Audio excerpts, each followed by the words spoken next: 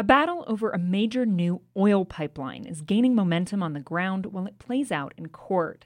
Hundreds of Native Americans from tribes throughout the United States have traveled to rural North Dakota. They're setting up camp alongside environmentalists at the site where the pipeline is slated to cross under the Missouri River. The local tribe has asked for an injunction to temporarily halt construction.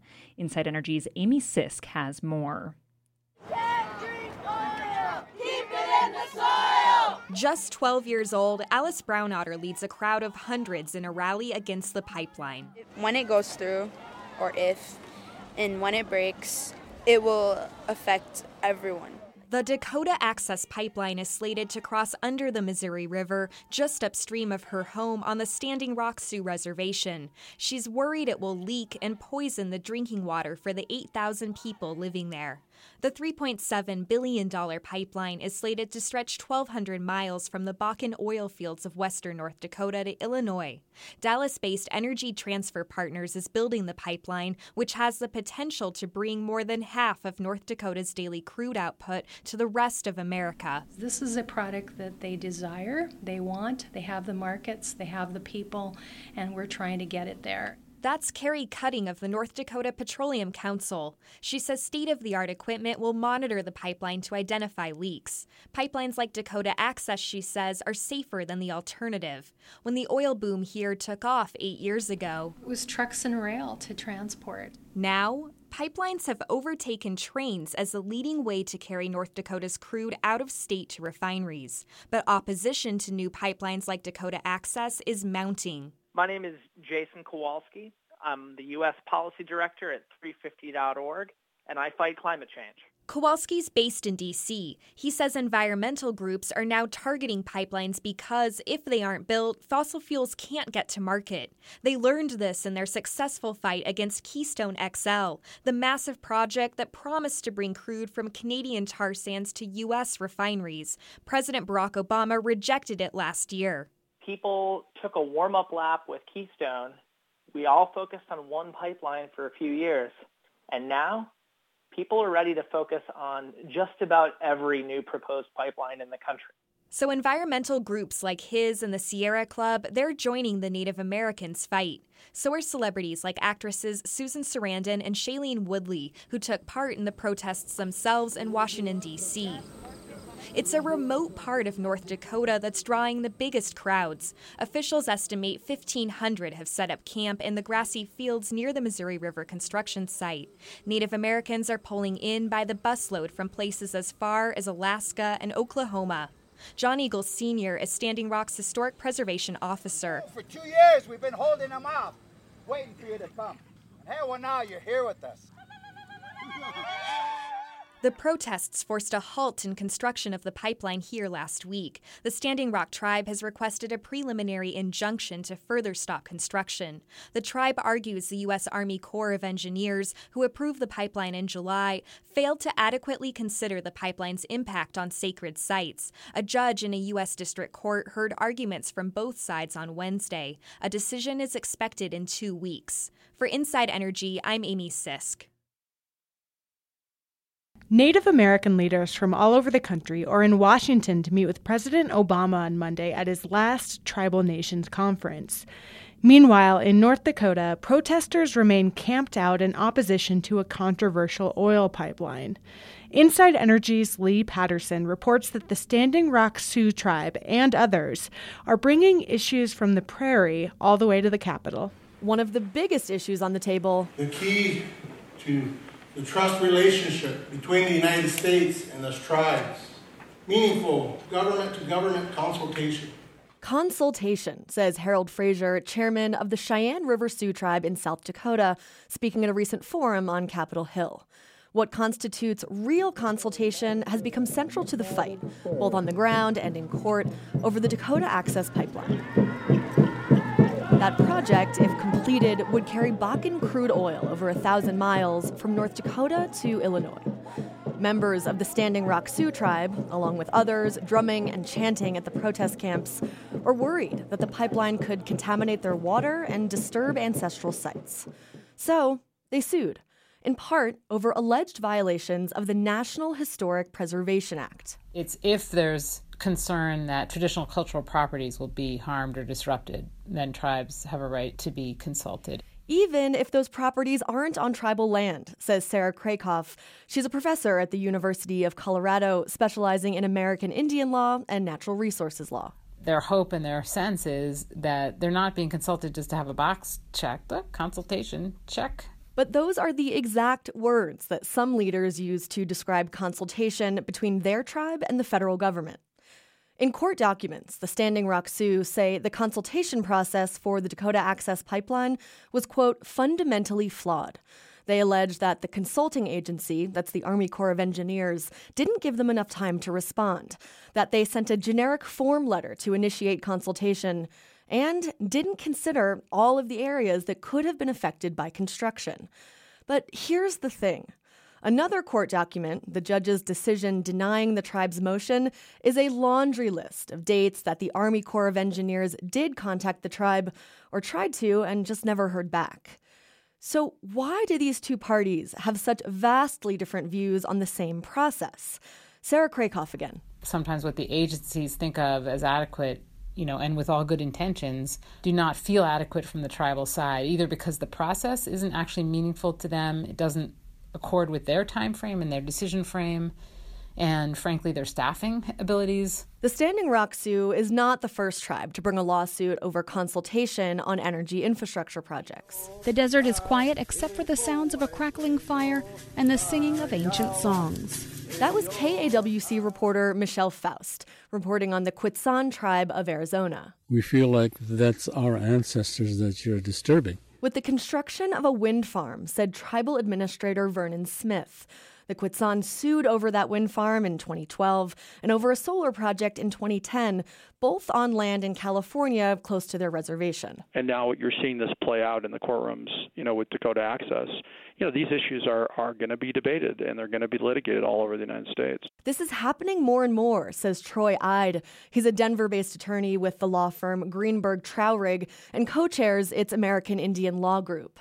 Ide attributes this trend to the Obama administration's efforts to beef up consultation guidelines between tribes and federal agencies. So the point is, are there more arrows in the litigation quiver? And the answer is yes, there are many more.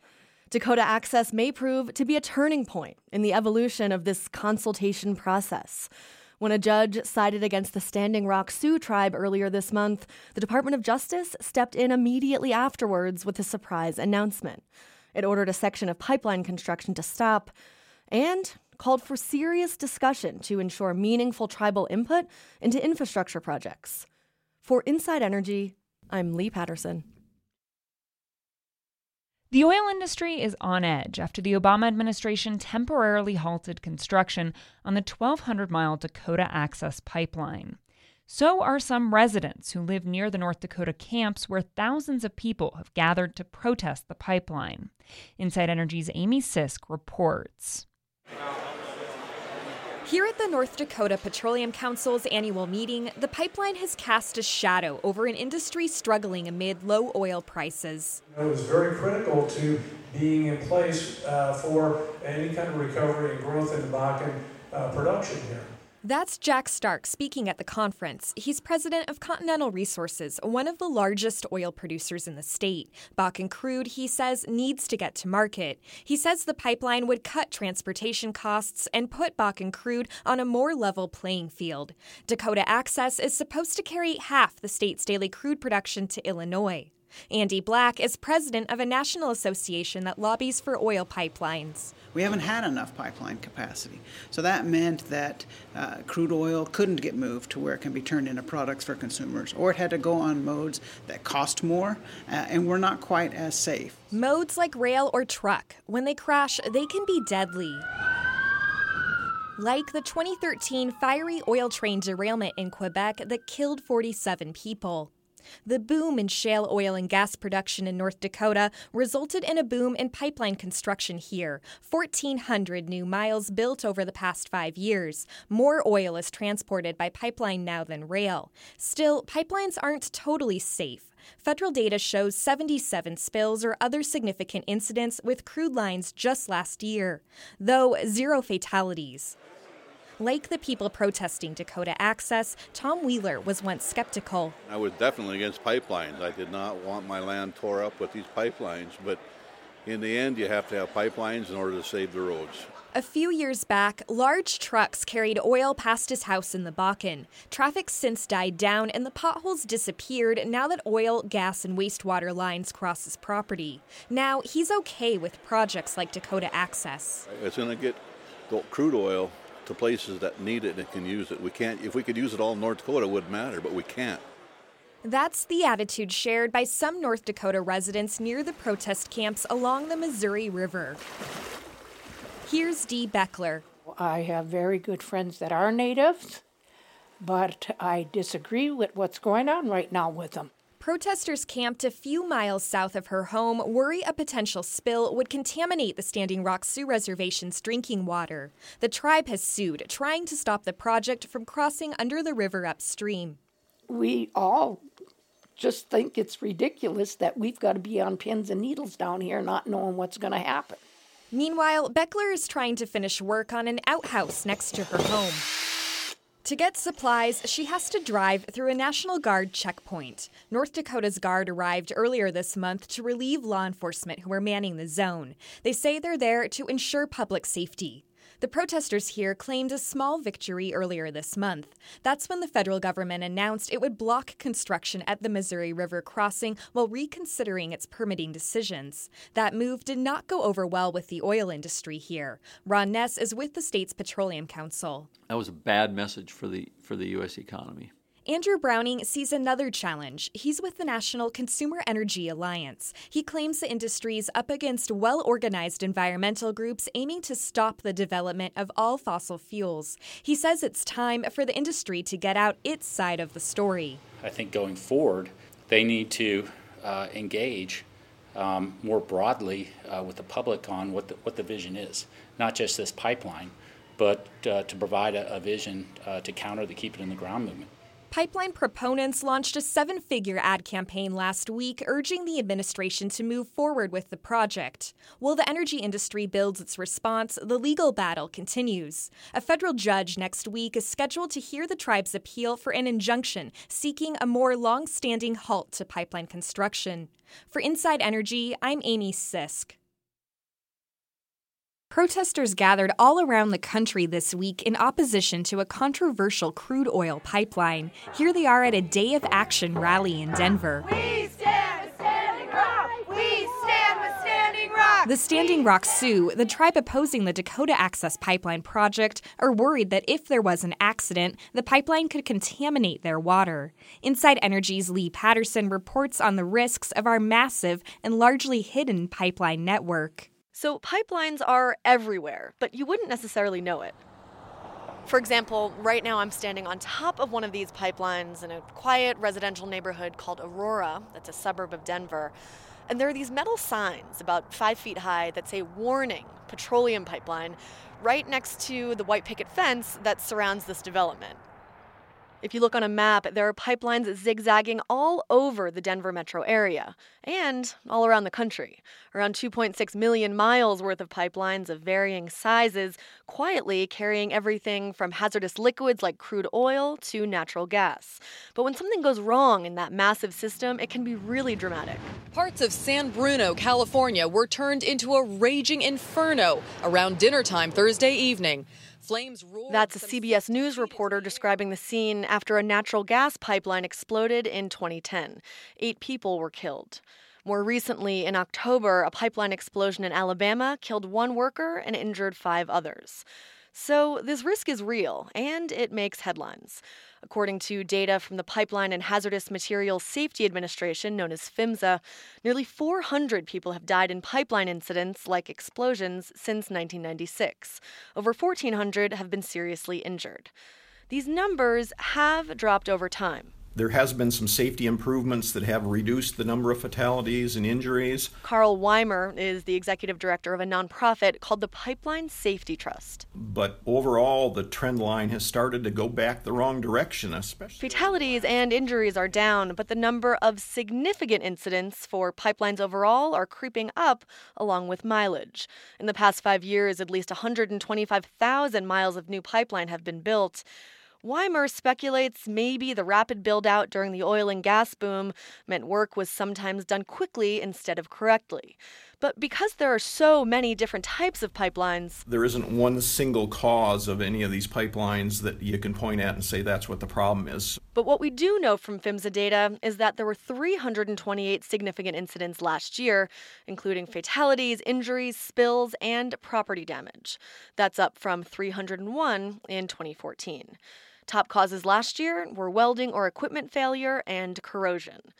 And there's another common problem. Chris Stockton is with a company called Williams that operates a very long pipeline called Transco. It actually goes from South Texas all the way to New York City. And a few more that snake through the Pacific Northwest, Colorado, and Wyoming. Stockton says that one of their leading causes of incidents is excavation damage. And that's just, folks digging into the pipe, not even realizing it's there. In addition to these risks, there's the issue of a chronically underfunded and understaffed regulatory agency. PHMSA has 533 inspectors on its payroll.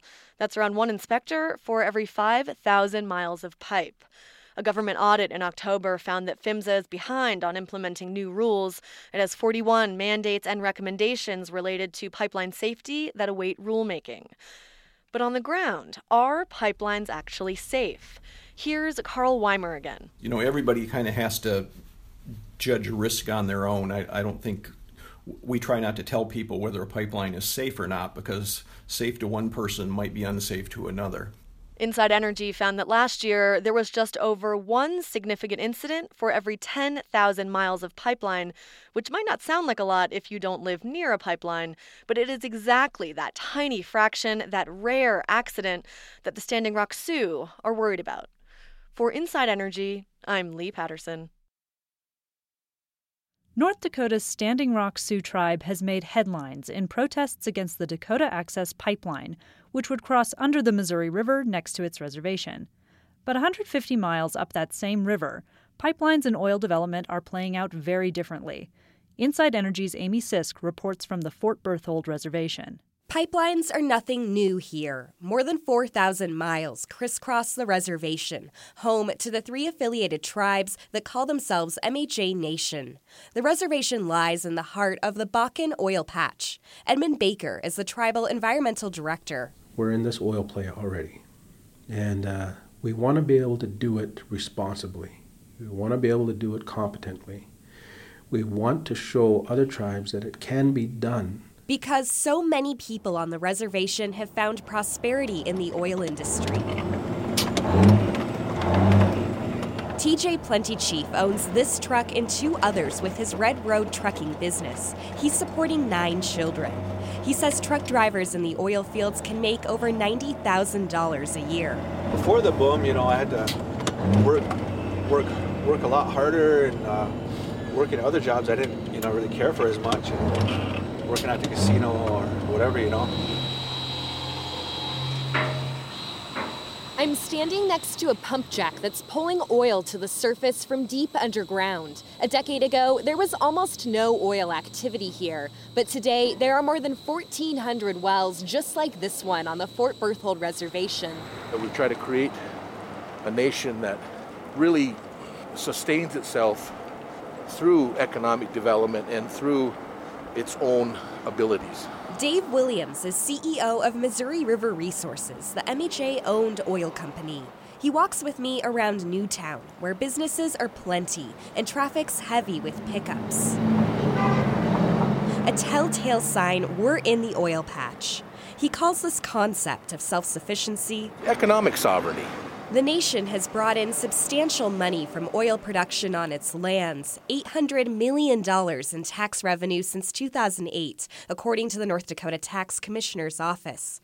Plus, MHA Chairman Mark Fox says the nation's collected $800 million in royalties. All this high cost of living that the oil boom created, we're trying to alleviate that. With new apartments for residents, a new healthcare system, and payments of $1,000 to each tribal member 3 times a year.